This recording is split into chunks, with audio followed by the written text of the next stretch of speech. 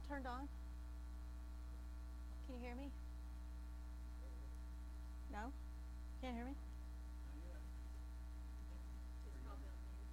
No, I changed it from mute. Sorry, guys. What do I do? It's on mute. It's not on mute.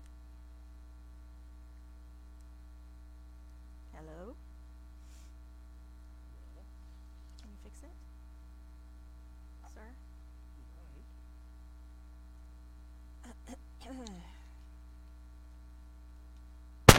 Ah, there we go. Hello? Nope.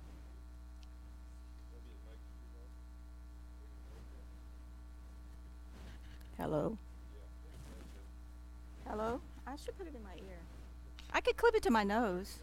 It could be like a nose ring on my glasses. Hello? It's still not. I don't know how to get it any closer. Sorry, guys. On my tooth? Yeah. Well, that would be interesting.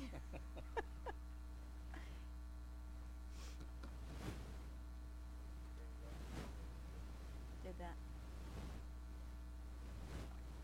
Every time I call Les, whenever I'm having technical issues with the TV or with my computer, that's what he always tells me. Well, did you turn it off and turn it back on? Yeah. Hello?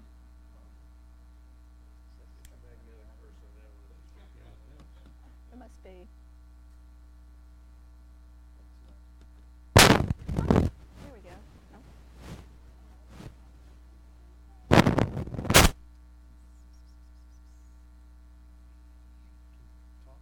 Hello? Hello? Testing.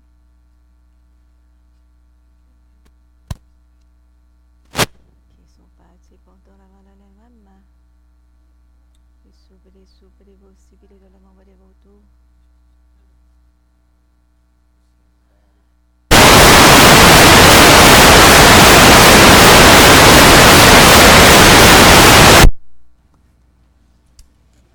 problem is not in your set. Hello? Testing. There we go. There you go. Yay! And now we have Doug, you turn it sound. off, turn it back on. Good? Thank you, Scott. Thank you, Dennis. Feel like I need to pray again. Well, good morning. Good morning, Pastor. Oh, are we ready? I'm just teasing.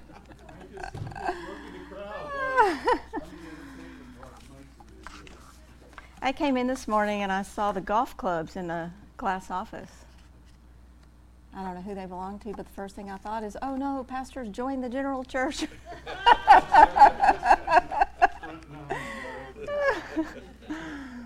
Good morning. It's good to be here this morning. I hope you all are blessed. I hope you've had a wonderful week, and today's going to be a wonderful day in the house of the Lord. Amen. Amen. This is somewhat of an unusual teaching, but it's what the Lord spoke, and so I'm actually looking forward to not just what we talk about today, but just what we're stepping into with the revelation of, the schools of the prophets and what's happening with the understanding of Rama and all of those things. And so, it's super interesting because after we came back from France, I stepped into just a really interesting season in the Lord where His presence was so real and so tangible that I was really struggling to get a salient word. It was just not like brain fog, spirit fog, I guess you could say, but I knew there was purpose in it. And yet it was a struggle for me because, every day walking a prophetic life, I lean on the voice of the Lord. And it's not like He wasn't speaking. It was just, He was teaching me to hear in a different way. But I came in on first Saturday to pray, which if I could just do a quick little ad for that, it's such a significant point of ministry before the Lord.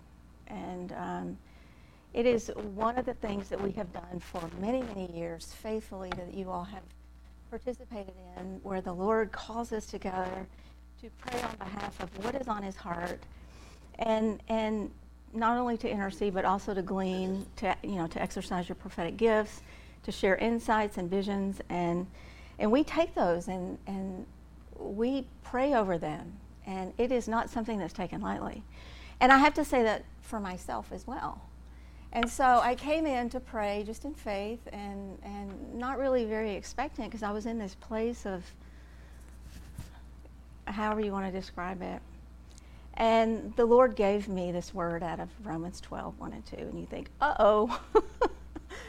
Well, here I am. And the Lord is telling me, first of all, no matter what's going on, no matter what the atmosphere is, no matter what's happening surrounding you, no matter the challenges, the struggles, the distractions, all the things that this long season has really been for me personally, and maybe for you, I don't know, that how important it was that my,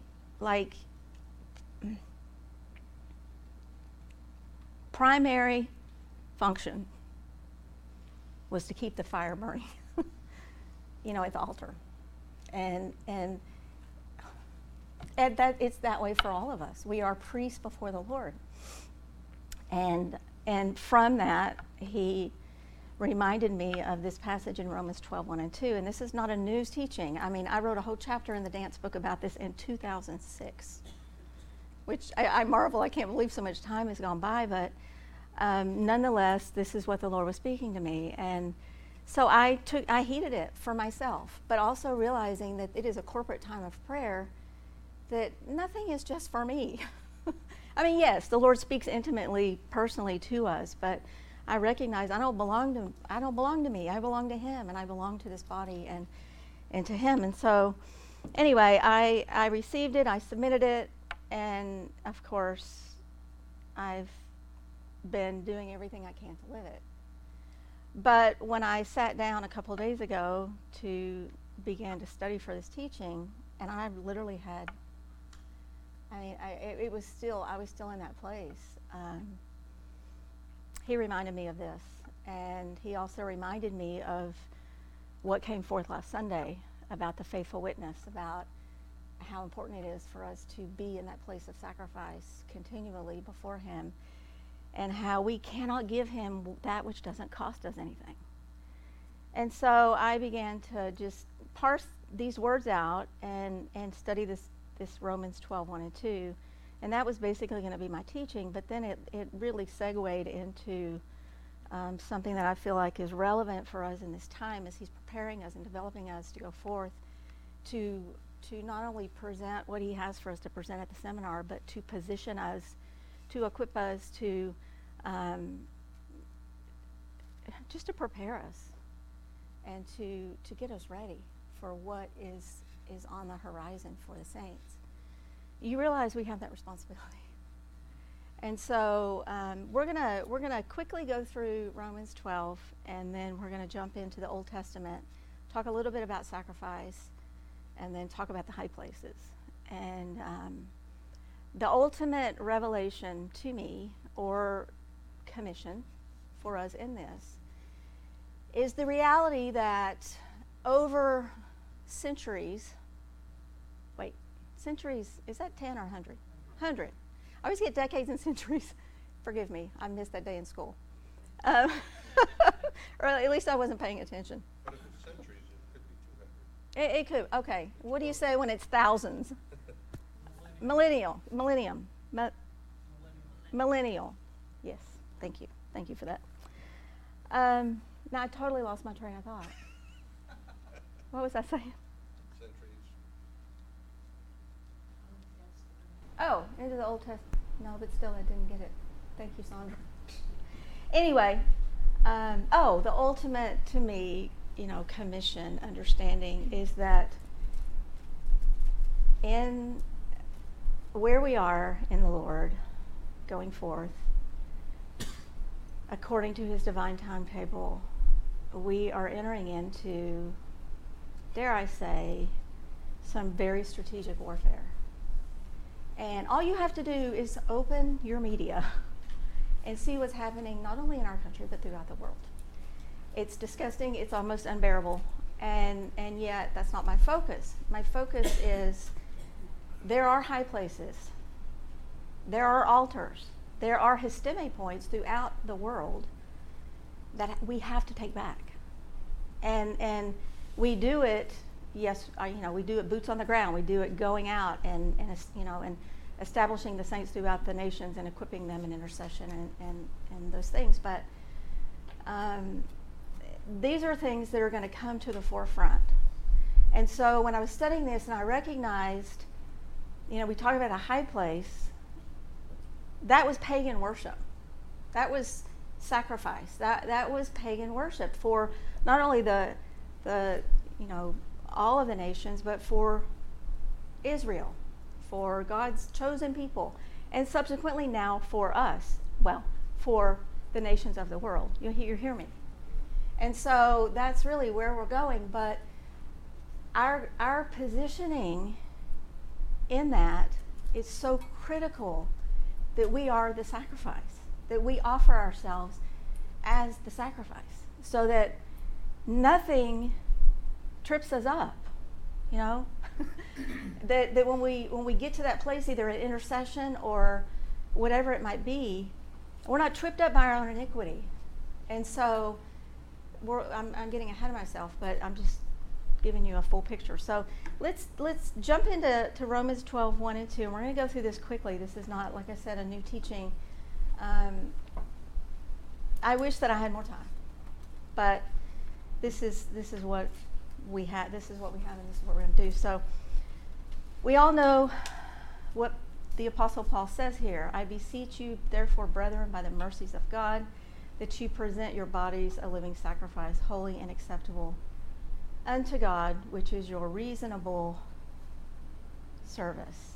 And then we'll go into verse 2 in a minute. So let's just look at this and see what the Holy Spirit is saying through the Apostle Paul for us. And let's let the Holy Spirit breathe something fresh into this for us, okay? Because I can't stress enough, I may not have, anything, no. I know that the Lord, that this is a word from the Lord, that what he's been bringing these last couple of weeks about being the witness, about being in that place of sacrifice, that is of the Lord. That is undeniably about the Lord. And so this really focuses on our willingness to step into that and to be that sacrifice. So he begins with saying, I beseech you. Okay? Beseech you is parakaleo, and we all know that means to call forth, to call someone alongside, really to appeal to them to join together in a particular situation or scenario. But we also recognize that there's the godly parakaleo, and that's what this is. It's calling us near to partner with God according to his will and purpose. So, and we know that the parakletos is the comforter, it's the Holy Spirit. So what I see here is through the Apostle Paul, the Holy Spirit, the parakletos, is saying to us, I call you forth, okay? According to God's divine purpose and plan for you in this moment, I am calling you forth, brethren, by the mercies of God. Mercies, if you look on the Strongs in the New Testament, it's going to say compassion, mercy, pity. But you know what we need to recognize is that God's mercy, we don't deserve his mercy.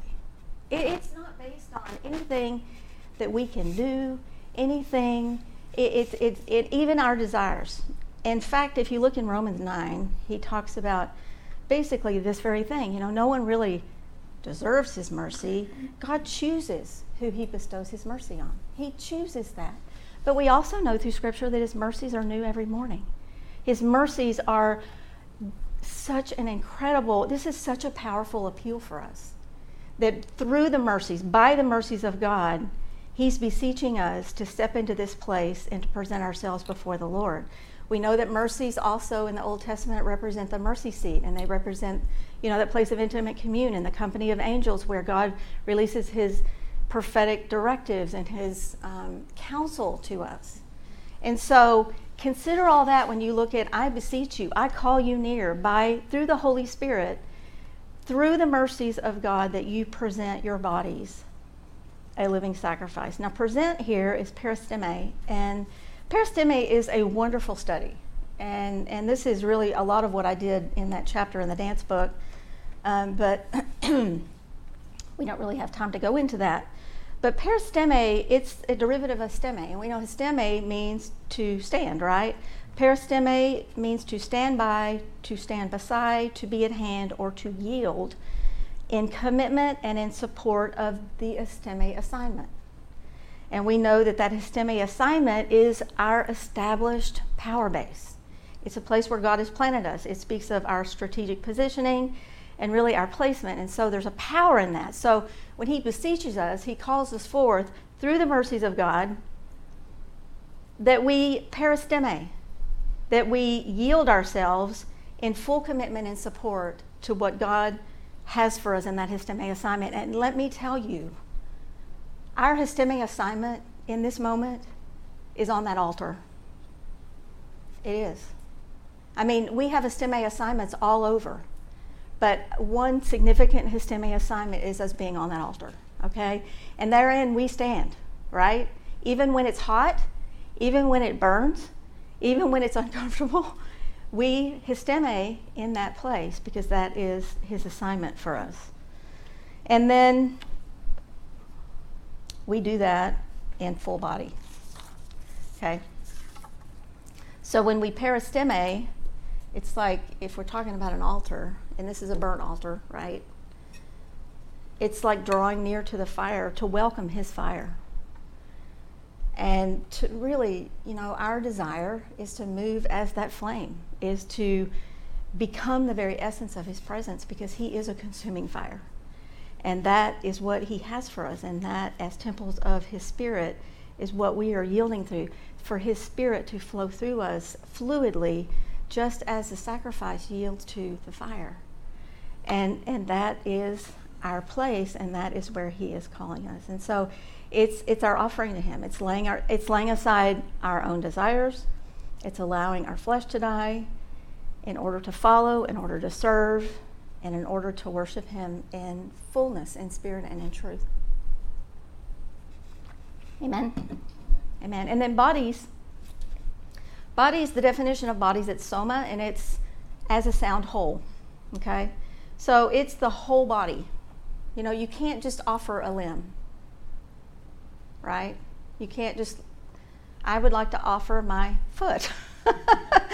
But it is our full body. It is, it's our full body because sanctification, it extends to the whole man. And it really is from the inside out. So bodies also translates to the slave. So as we offer our bodies, we recognize that we are slaves. We are bought and owned by God. And then I wanted to bring to point something just for our later study, of scripture about peristeme out of Romans 6:13. It says, Apostle Paul, neither peristeme ye your members as instruments of unrighteousness unto sin, but yield or peristeme yourselves unto God as those that are alive from the dead, and your members as instruments of righteousness unto God. So our instruments are our weapons. That word translates as weapon. And it's intended, our weapons, as we use our bodies, because he created our bodies, every part of it to be used on behalf of his righteous purpose, we have to remember that they're like weapons. And so why do they have to be presented and put on the altar? Because of the iniquity, which is that twisted purpose, which literally will taint the effectiveness of our worship, our warfare, whatever he calls us to do. It's like a root that will pervert, in the depths. And so it can paralyze us in not the greatest moment, if you know what I mean. So our iniquity has to be dealt with so that our growth and our movement truly reflects life and purity, spirit, and his fire. And anything less is just not acceptable. And so sanctification, it's the whole body. You know, I was thinking about the body. I don't want to get off on a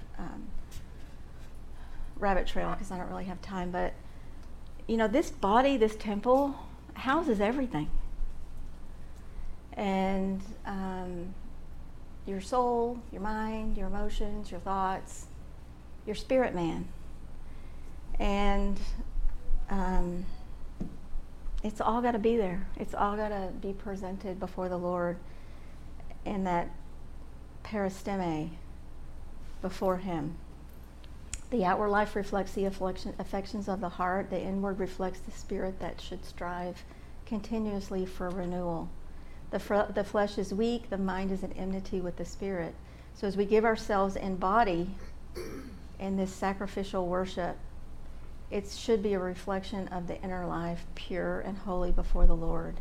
And really our desire to be like him. You know, be ye holy as I am holy. That is sanctified. And that's who we are as saints. So it's really likened to, in a different way, to the process of contrition where you have to be crushed. Or even the anointing where you have to be pressed. It all costs you something. And it's all necessary, and it's all for his purpose. Every part of it. Amen? Amen. Living sacrifice. Sacrifice is an act of offering. It's that which is offered. Comes from a word that means to slaughter or to kill.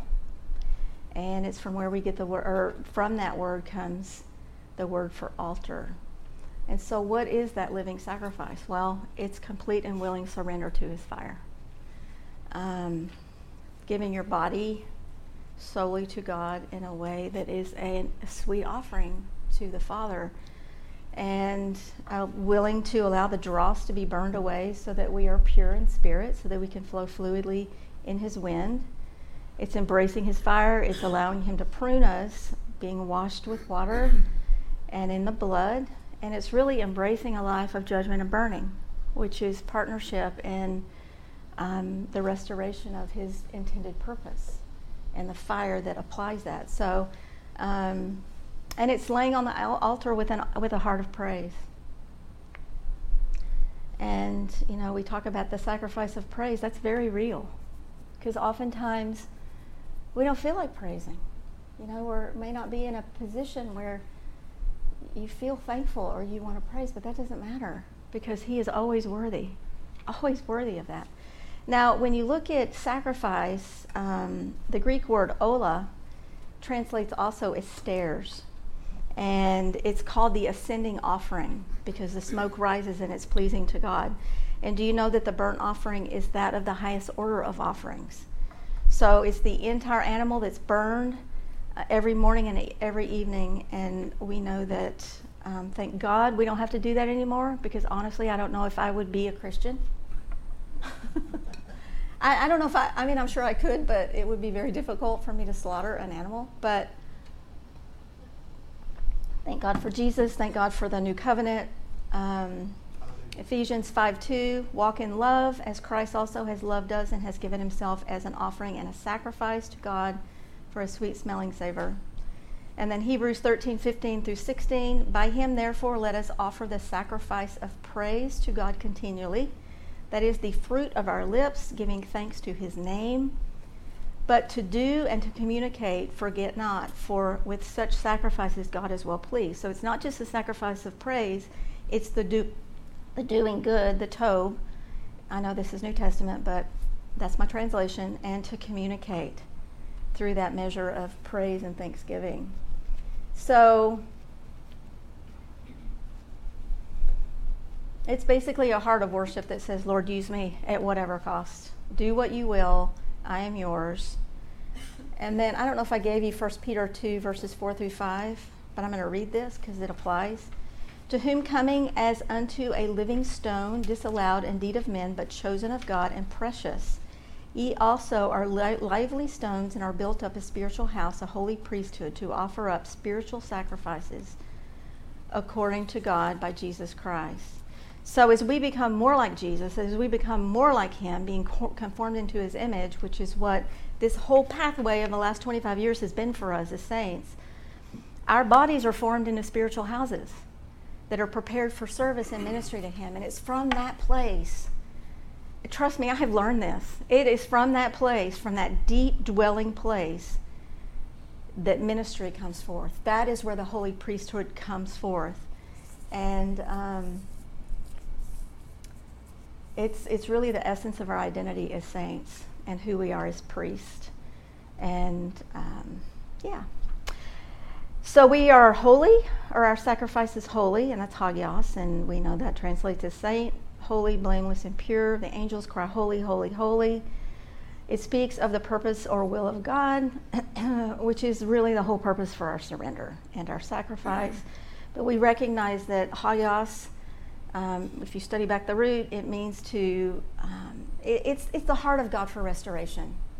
And it's partnering with God in that measure of restoration, which is seeing or taking something that's been twisted, made ugly, and partnering with him and bringing it back to a place of beauty and function before him as he created it from its intended place. And that is our calling as saints. We're called to do that throughout the earth, in the earth, and throughout God's people throughout the earth. But it starts with us. It has to start with us. It has to be this process that's continually at work within us, because we are continuously going to be changed from glory to glory. It's a continual process. I don't care who you are. God is telling you to get on the altar. Yeah. It's acceptable. It's well-pleasing to him. It's reasonable. This is kind of where you take the romance out of it. Logikos, from the root of logos, it's reasonable. It's communicates a word of enduring purpose, is what the logos does. So as we do this, we're communicating his divine agenda and his identity. And we know that Lego comes from Lego, which means to systematically lay forth. All this is God's intended purpose for us. It's like the nuts and bolts. It's like the line upon line. I romanticize everything in the Lord. But this is reasonable for us. This is what is well-pleasing to him. And it is truly a line upon line from the beginning through eternity. So our body as a living sacrifice is literally communicating the purpose of God through its acts of submission and obedience. And that is our reasonable service, and that is our worship unto him. And service is ministry, okay? And then Romans 12:2, be not conformed to this world, but be transformed by the renewing of your mind, that you may prove what is the good and acceptable and perfect will of God. I'm sorry I'm going so fast, but I was going to try to finish this part by 9:30, and I have 3 minutes, but it's okay. You can do it. I can do it. Conformed means to be fashioned like, okay? So we don't want to look like the world. And I can tell you, going through college, I studied fashion. The one thing that causes fashion to hit and be the thing is for people to start looking like that. You know what I mean? It's like it doesn't work if people don't put it on and wear it. That's not what we're supposed to do. We are not supposed to be conformed to this world, but we are supposed to be transformed. This is like changing into another form is transformation. It's like this inward change where we are morphed. It's metamorpho. It's like this complete change under the power of God, where truly we find the expression of who the Lord is in us that comes forth. Morphe lays stress on the inward change. The other word, schema, lays stress on the outward appearance. But this is an inward change for us. It has to come from the inside out. 2 Corinthians 3:18, but we all with open face beholding in a glass the glory of the Lord, we are all changed into the same image from glory to glory, even as by the Spirit of the Lord. It is absolutely by the Spirit of the Lord. It's not just this outward disconformity to the ungodly world. Okay? And the evils that surround us, that's religion. It is an inward change. Do you remember in the beginning when we did the purging? Remember that? The big purge? Yeah? Do you remember what you purged? Everybody says DVDs. Do you remember? how big of a deal that was for us? And just think about it, consider today. Would you purge the same things? We're changed. We are changed completely, and yet that change is going to continue. It's an inward spiritual transformation that makes a whole new life. It's a necessary process, and it really is the establishment of us in our identity as saints. And I can tell you, over this last season, I have been transformed. And, it's just so interesting, God's timing. But I know it's real. You may not see me any differently, but I know what has been happening. And I've not shared it with anybody. I've not, gotten up and sung about it or prayed about it or, publicly. But it has been a quiet work within me because my mind needed to be renewed. And we'll get there now. Through the renewing of the mind. Renewing is anakanos. Ana is in the midst of, and kanos is something new and fresh. It means that we're renovated, a complete change for the better. Okay? Kanos, we've studied about this. It's like the word for new in the New Testament. It's something in season or ripe for the taking, like the new wine, the New Testament, new creature. It is literally being made fresh and new. And I just have to testify that I was struggling in my mind. I was having thoughts that I was struggling in my mind, and it would just like creep in, not anything evil, but if it's not holy, you know what I mean? And I have just felt this renewal, this fresh touch in my mind through this process. And I believe and I know that God is calling us to live in this kainos, to live in the new, not in the past. How often do you hear, oh gosh, I wish it was like it was in the old days, when it was like first love and this honeymoon stage and all that. We don't want that. We want the kainos. We want the new, the fresh today, right? And that's what God is doing in this process. He's bringing us into this place where we are in our first love. We are pursuing our first love. Our heart is beating for our first love. But it's not the past. It's today. And I love that. But it comes through that measure of renewing your mind. Amen? Amen. I know I'm preaching to the choir, but I'm going to preach anyway. So how do we do that? Well, we stay in His presence. We're faithful to intercession, to commune. We're washed with His Word, have fellowship with Him and even with one another. And then our outward lifestyle becomes a reflection of the inward work that's going on. But it's a continual transformation for us. And so, He's pricking the, real subtle things. When I tell you, and I'm just transparent and say, I'm having this thought would come into my mind. I'm thinking, where did that come from? But nonetheless, if I meditate on it, it becomes something that either frustrates me or makes me unhappy or, some emotion that I don't need to be on because I'm not on the altar, right? I don't know if you guys have been experiencing this, but it's been very real. But I'm transformed. So, hallelujah. But I know it's going to be a continual process because this is a word in season for us. That we may prove the good and acceptable. What is the passage? That we may prove what is good and acceptable and perfect will of God. It's interesting. I think people mistranslate this or misinterpret this. We're not proving His goodwill. We're not proving what His goodwill is. We're proving His goodwill. Does that make sense? We are through this. We are proving what is His good and acceptable will, because it's becoming who we are. It's becoming our desires and who we are, and it's good for us, and it pleases Him, and it's complete in every way, and it's really all that we need.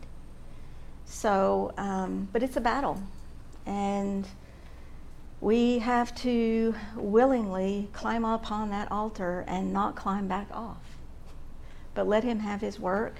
We have to embrace the fire. not hold anything back.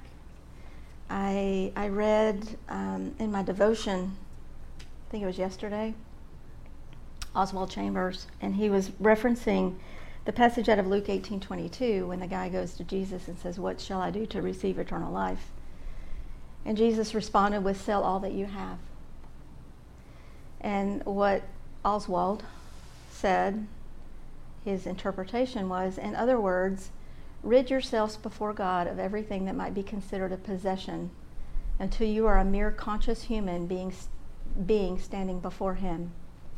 And then give God that. And that's what we owe Him. Because of His mercies. Yeah. Everything. It's like, the possession of owning nothing, or I can't remember how that phrase goes, but everything that we are, everything that we have is His. And He wants He wants it to be perfected so that we can prosper in the things that He gives us to perform and to accomplish in Him. So sacrifice is big. And I know that this was talked about last Sunday, but we're going to revisit a few things just in light of where we are. Is everybody good? Are we good? Okay. We're going to jump into the Old Testament, and we're going to just talk about a few sacrifices that actually we talked about in the pre-service worship gathering that the Lord just brought to mind. Jesus, of course, was the ultimate sacrifice. But when you look in the Old Testament, the first reference to worship is when Abraham got his son, who was his most endeared possession in his life, and he walked up to the high place to offer him as a burnt offering. And that was called worship. That was the first reference to the word worship, okay? And I don't need to read the story. It's very familiar to all of us, but you think about the significance of that and what Abraham represents in way of the father of all who walk in faith, the father of righteousness, establishing, what is seen and done and heard from the right hand of the Father, from the throne. He represents so much for us. And yet, God required this of him, and it was necessary for him to offer this as an example for us, because it's necessary for us as well. I want us to consider where we are today in preparation for this season, for leading into this seminar. We've been in this place for the last year of really welcoming God's presence, because without that we have nothing. And not even really realizing this, I think I said this the last time I taught. For whatever reason, you walk into the sanctuary to pray, and the Lord has had me for the last 2 years in the altar. And it wasn't, this great revelation, oh, you're going to be on the altar. It wasn't that. It is just where He has me, and it is for a purpose. But considering where we are, we're experiencing these incredible depths of commune. We're experiencing a weightier burden, I feel. His glory on really establishing and expanding the saints throughout the earth, and that ongoing development and maturity as covenant partners throughout the earth with the Father from the throne in establishing His kingdom in the land. And we've been talking about Samuel. Pastor's been teaching about the school of the prophets, the faithful witness last weekend, living sacrifice, our dying to the flesh, embodying that spirit of prophecy. This is our spiritual lifestyle for us in the end times. This is. It is our lifestyle, and it's vital that we heed it as both lovers and warriors, because we have to recognize that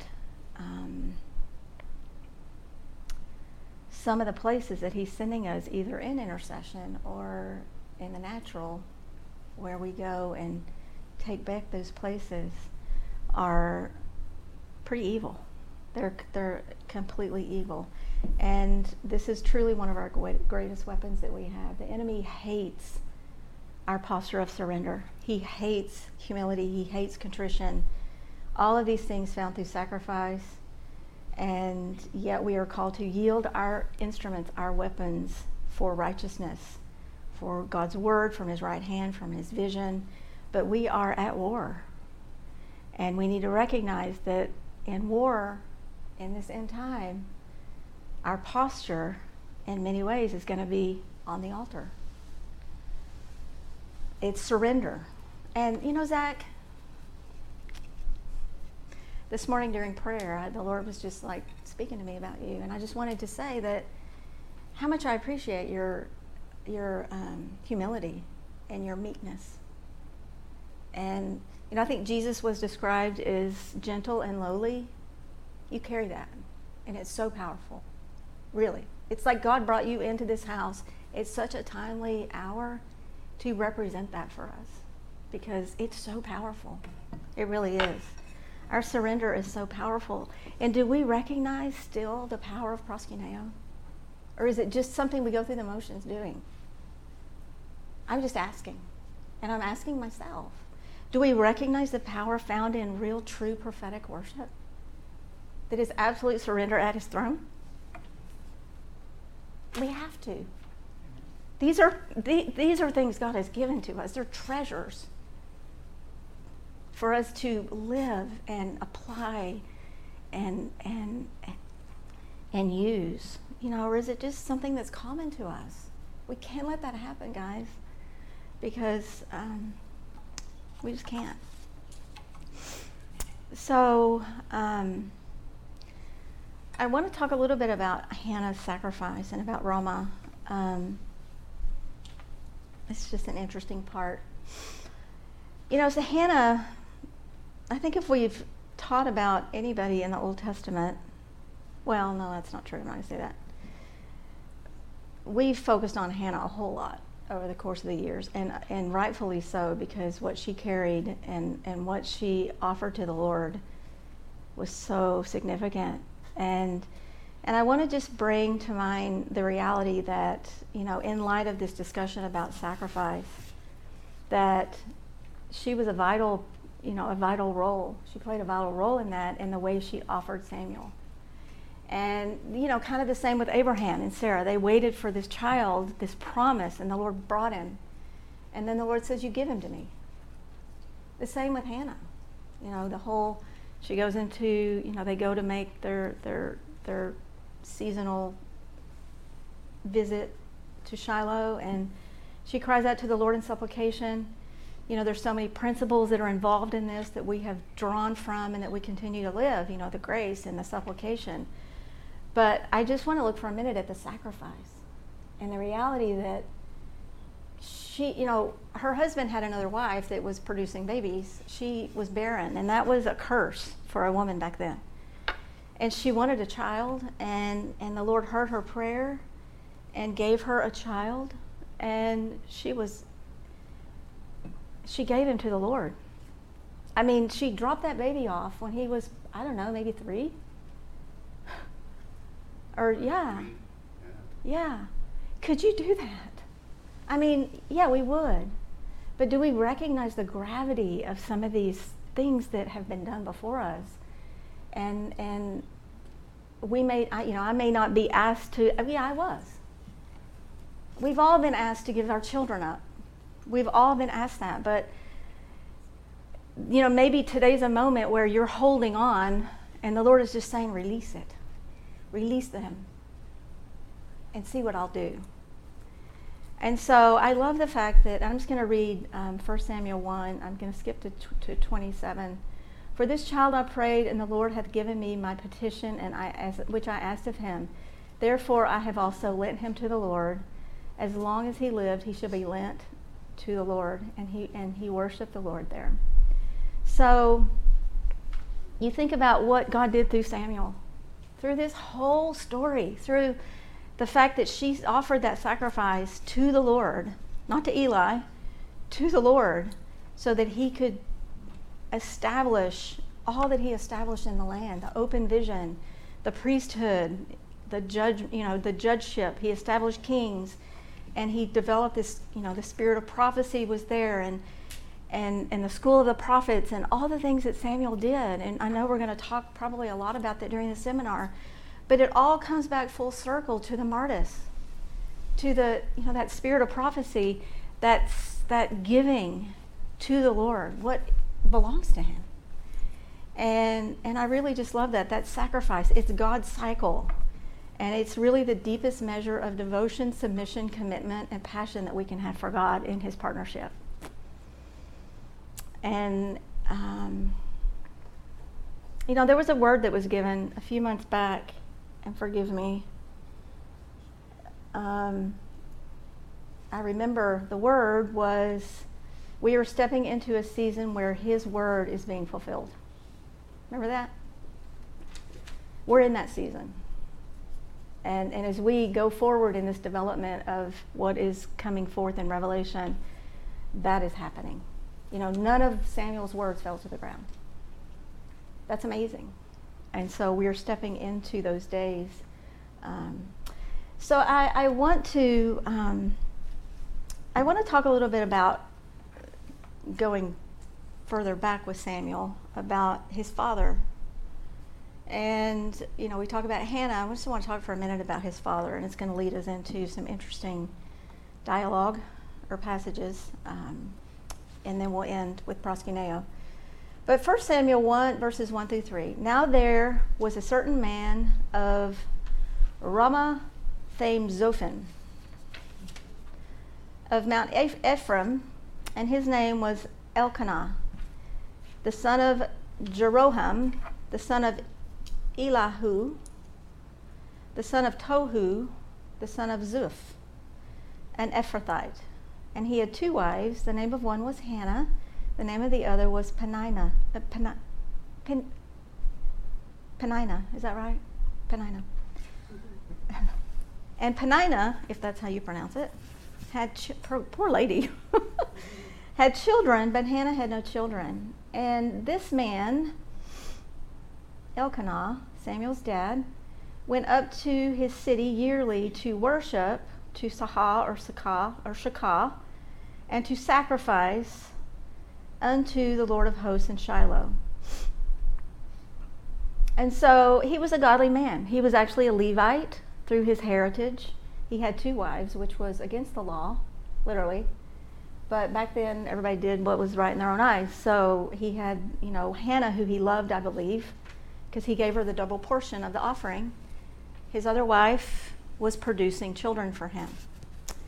And he would go and make these, go to the feast, I guess, to Shiloh, to worship, to Shakah, and to make sacrifice unto the Lord of hosts in Shiloh. So this is before Samuel came onto the picture, right? Is we have this little piece of scripture. Now we know that Shakah or Sahah, it means to depress, to prostrate, to bow down upon the ground in reverence and devotion. It's used to describe ultimate devotion and commitment to either God or to demonic idols or man. This will always be the line. There will always be a line of demarcation in whom that we will serve, and it is really our Old Testament equivalent of proskuneo. So he would go and do this. He was a man of worship and intercession. He also made sacrifice, which it was a burnt offering. He did it. He wasn't able to do it, but Eli's, I guess his evil sons, the priests, did that for him. But it was important to him. And I love the fact that it says that he went and worshiped, made sacrifice to the Lord of hosts. Because to me, I just found that super interesting, because we know it's almost like it's almost like the Lord knew. I mean, his scriptures are, they're divine. They're spirit breathed. And it says he went to worship to the Lord of hosts. And we know the Lord of hosts is the name of God in his capacity as a warrior. And it represents, the armies of heaven going forth to war on behalf of righteousness. It embodies the spirit of judgment and burning, which is that demonstration of God, which establishes his righteousness and bringing his purpose to a point of reclamation, restoration, and function. Did you get all that? And it also is similar to, or likened in the New Testament to, the Lord Sabaoth, which is from where we get the word Sabbath, which acknowledges, reflecting on what God has done, but looking into the horizon for what God has promised. And I love the fact that Samuel's dad was this man that would go make worship and sacrifice to the Lord of hosts. Because, let me tell you, evil was rampant throughout the land. And he knew. And I just find that very important, very significant. Now it says that he was from this place, Ramah Thaim Zophim. Now I am not a Hebrew scholar yet. It's a work in progress, but I'm not a Hebrew word scholar, so I'm going to have to probably get with Pastor at some point and try to parse some of this out, because some of it I don't understand. But I'm just going to bring you what I do know from what I found in my study yesterday. This place that's described from where Samuel's father is from it comes from two words, Ramah, which is familiar to us, and Sapa. Okay? Ramah, it's number 7413. It literally translates or is described as a height, as a center or a seat of idolatry or a high place.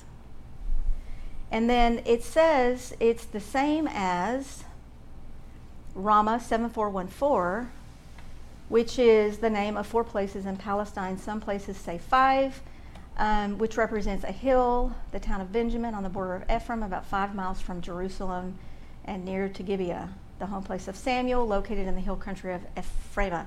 I've done a lot of study about Ramah just because of the whole Rachel weeping for her children. She was heard in Ramah.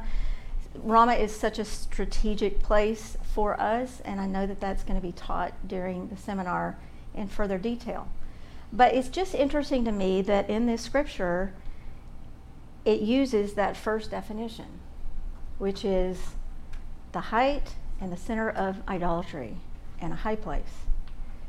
And so that's where he was from, okay?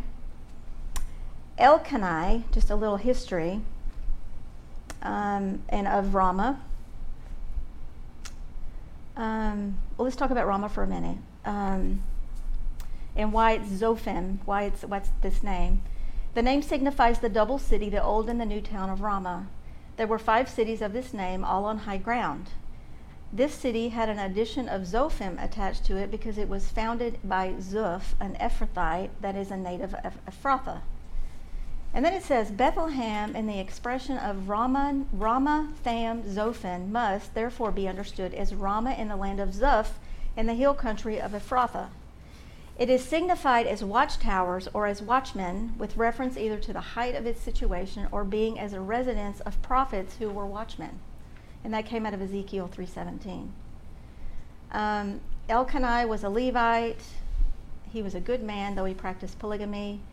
And then we already talked about that. So this is where he was from. And so I want us to look for a few minutes at what this word Ramah signifies. This particular usage of Ramah, because it translates as high place. It's only used 4 times in Scripture, as opposed to 37 times the other Ramah that they say is the same word. Am I totally confusing you? Stick with me. But I want to focus on the high place and how this word was used, but also keep in mind that dual meaning. The other meaning of this place where he was from is Zappa, and it means to lean forward, to peer into the distance, to observe and to await, to keep watch, to watch expectantly, to watch diligently, not a simple gaze. Ezekiel, as a prophet, carried the weight of the calling as watchman for his people. The Lord does the same, keeping watch over the nations, people both good and evil. And then Eli watched for the ark, his heart trembling, in 1 Samuel 4:13. So I just gave you a few instances of that word. That's a whole nother study for another day, but we don't have time for that. So we're going to focus on the high place right now. And like I said, it's only used 4 times. And it's interesting that all 4 times it's used in Ezekiel 16.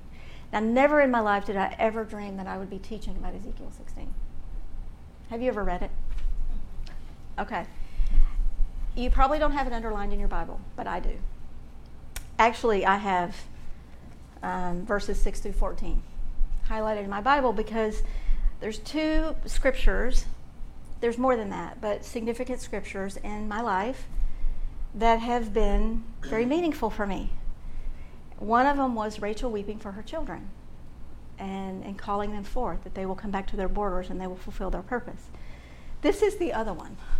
Never did I ever think that God would have me talking about this publicly, but nonetheless, this is where the Lord led me. So we're going to look at Ezekiel 16 in its entirety, and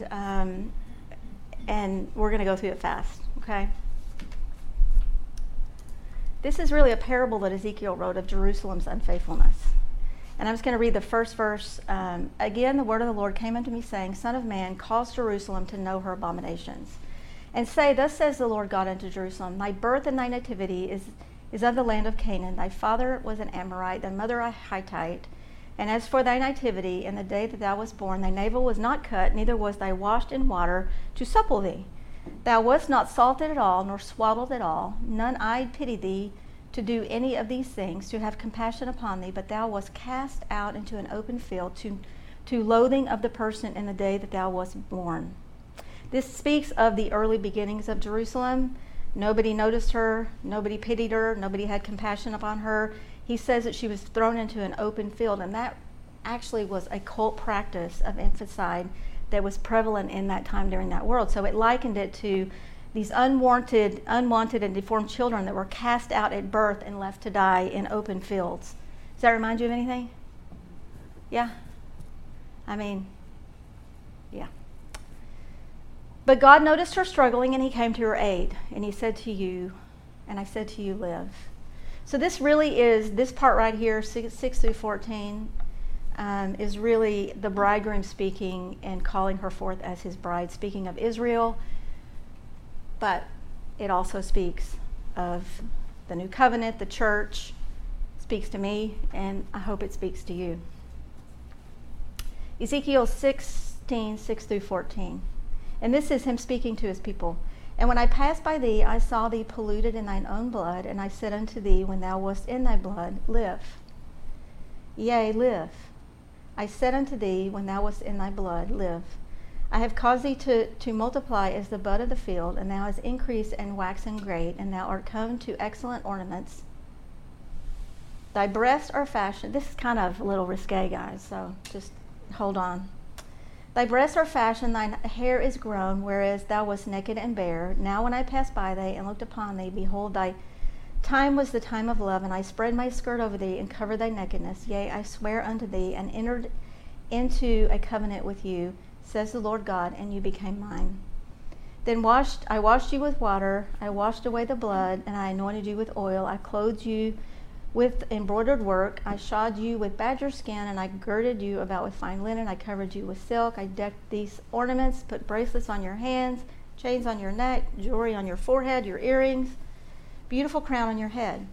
Thou wast decked with gold and silver, and thy raiment of fine linen and silk, embroidered work. Thou didst eat fine flour and honey and oil, and thou wast exceedingly beautiful, and thou did prosper into a kingdom, and thou renown went forth among the heathen for thy beauty, for it was perfect through my comeliness, which I put upon thee, says the Lord.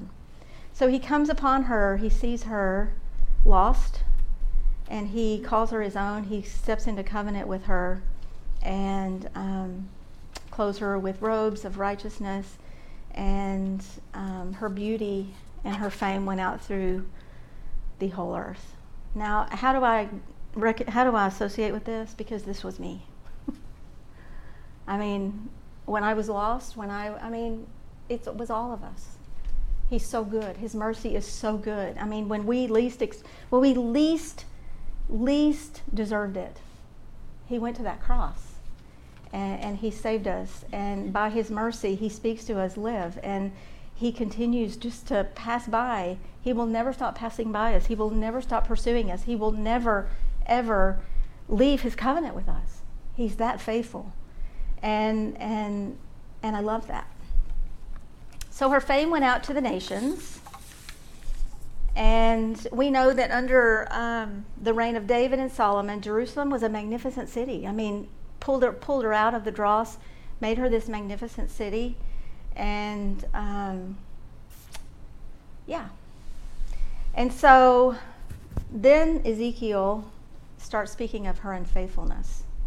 Okay, because during Solomon's reign, remember, he began to open up that idol worship, and Jerusalem turned from God to idolatry. Ezekiel 6:15-34. But thou didst trust in thine own beauty, and played the harlot because of thy renown, and pourest out thy fornications on every one that passed by. And of thy garments did they take, they deckest thy high places with divers colors, played the harlot. Thou hast taken the jewels of gold and silver that I have given thee, and madest thyself images of men, and did commit whoredom with them. I'm sorry, this is kind of R-rated. And took thy broidered garments, and covered them, and thou hast set oil in mine incense before them, my meat also which I gave thee. Wherefore I fed thee, thou hast set it before them for a sweet savor. Moreover, thou hast taken thy sons and thy daughters, whom thou hast borne unto me, and these hast thou sacrificed for them to be devoured. In this thy whoredom's a small matter, that thou hast slain my children, and delivered them to cause them to pass through the fire for them. And in all thine abominations and thy whoredoms, thou hast not remembered the days of thy youth, when thou wast naked and bare, and polluted in your blood. And so her naked and bare was uncovered and unprotected, right? She didn't remember any of that. She didn't remember his mercy. And, back then, the practice of child sacrifice was forbidden to the Israelites. But it was very prevalent in Canaan and Ammon. Parents killed their children and offered them into the fire for Molech. But then the practice crept into the nation of Israel, and by Ezekiel's time, child sacrifice was practiced openly in Jerusalem.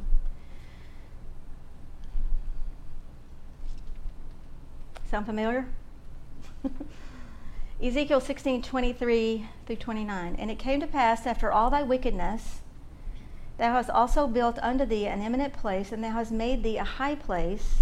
This is our word, Ramah, in every street, and thou hast built high places, Ramah, at every head and in the way, and hast made thy beauty to be abhorred, and hast opened thy feet to every one that passed by, and multiplied thy whoredoms, committed fornication with the Egyptians, and provoked me to anger.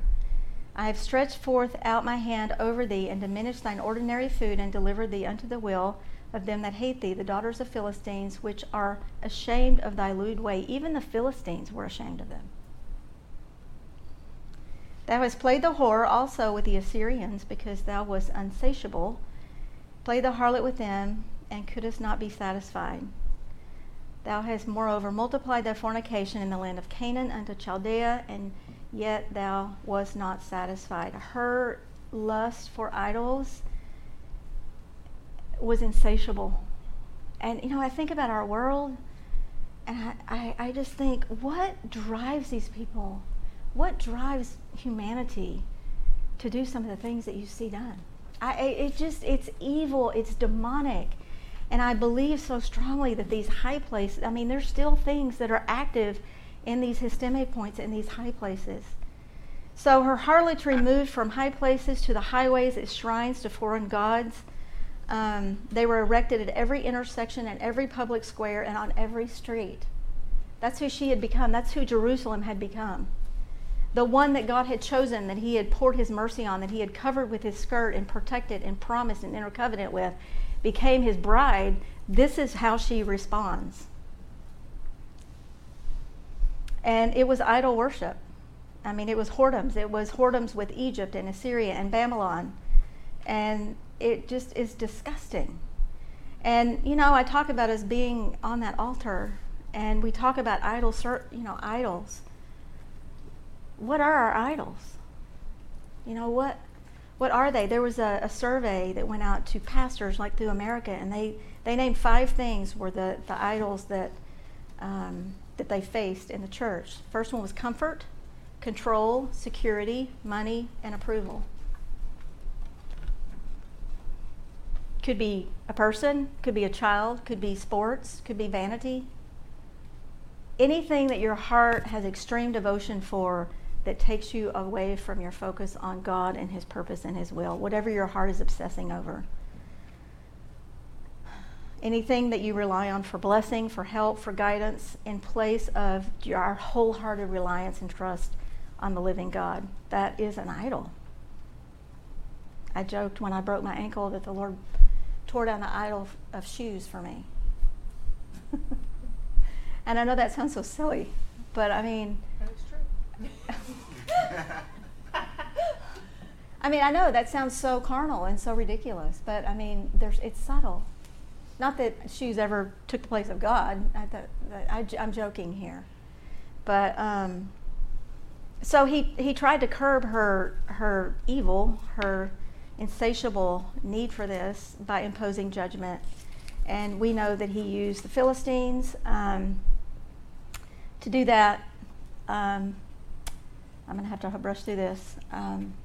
Let's look at 16:35 through 42. Wherefore, O harlot, hear the word of the Lord. Thus says the Lord God, because of thy filthiness, thy nakedness discovered through thy whoredoms with thy lovers, with all the idols of thy abominations, and by the blood of thy children which thou didst give unto them. Behold, therefore I will gather all thy lovers, and with whom thou hast taken pleasure, and all them which thou hast loved, and all them that thou hast hated. I will even gather them around you and against you.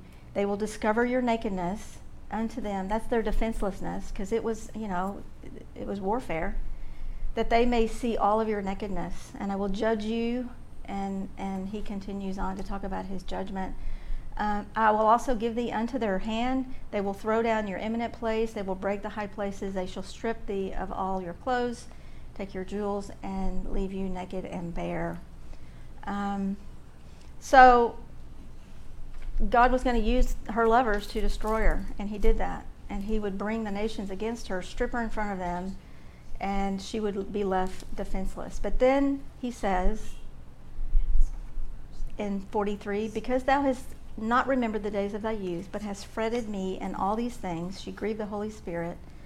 Therefore I will also recompense thy way upon thine head, says the Lord God, that thou shalt not commit the lewdness above all thine abominations. So his mercy, she had chosen this way, even though God had poured his mercy upon her.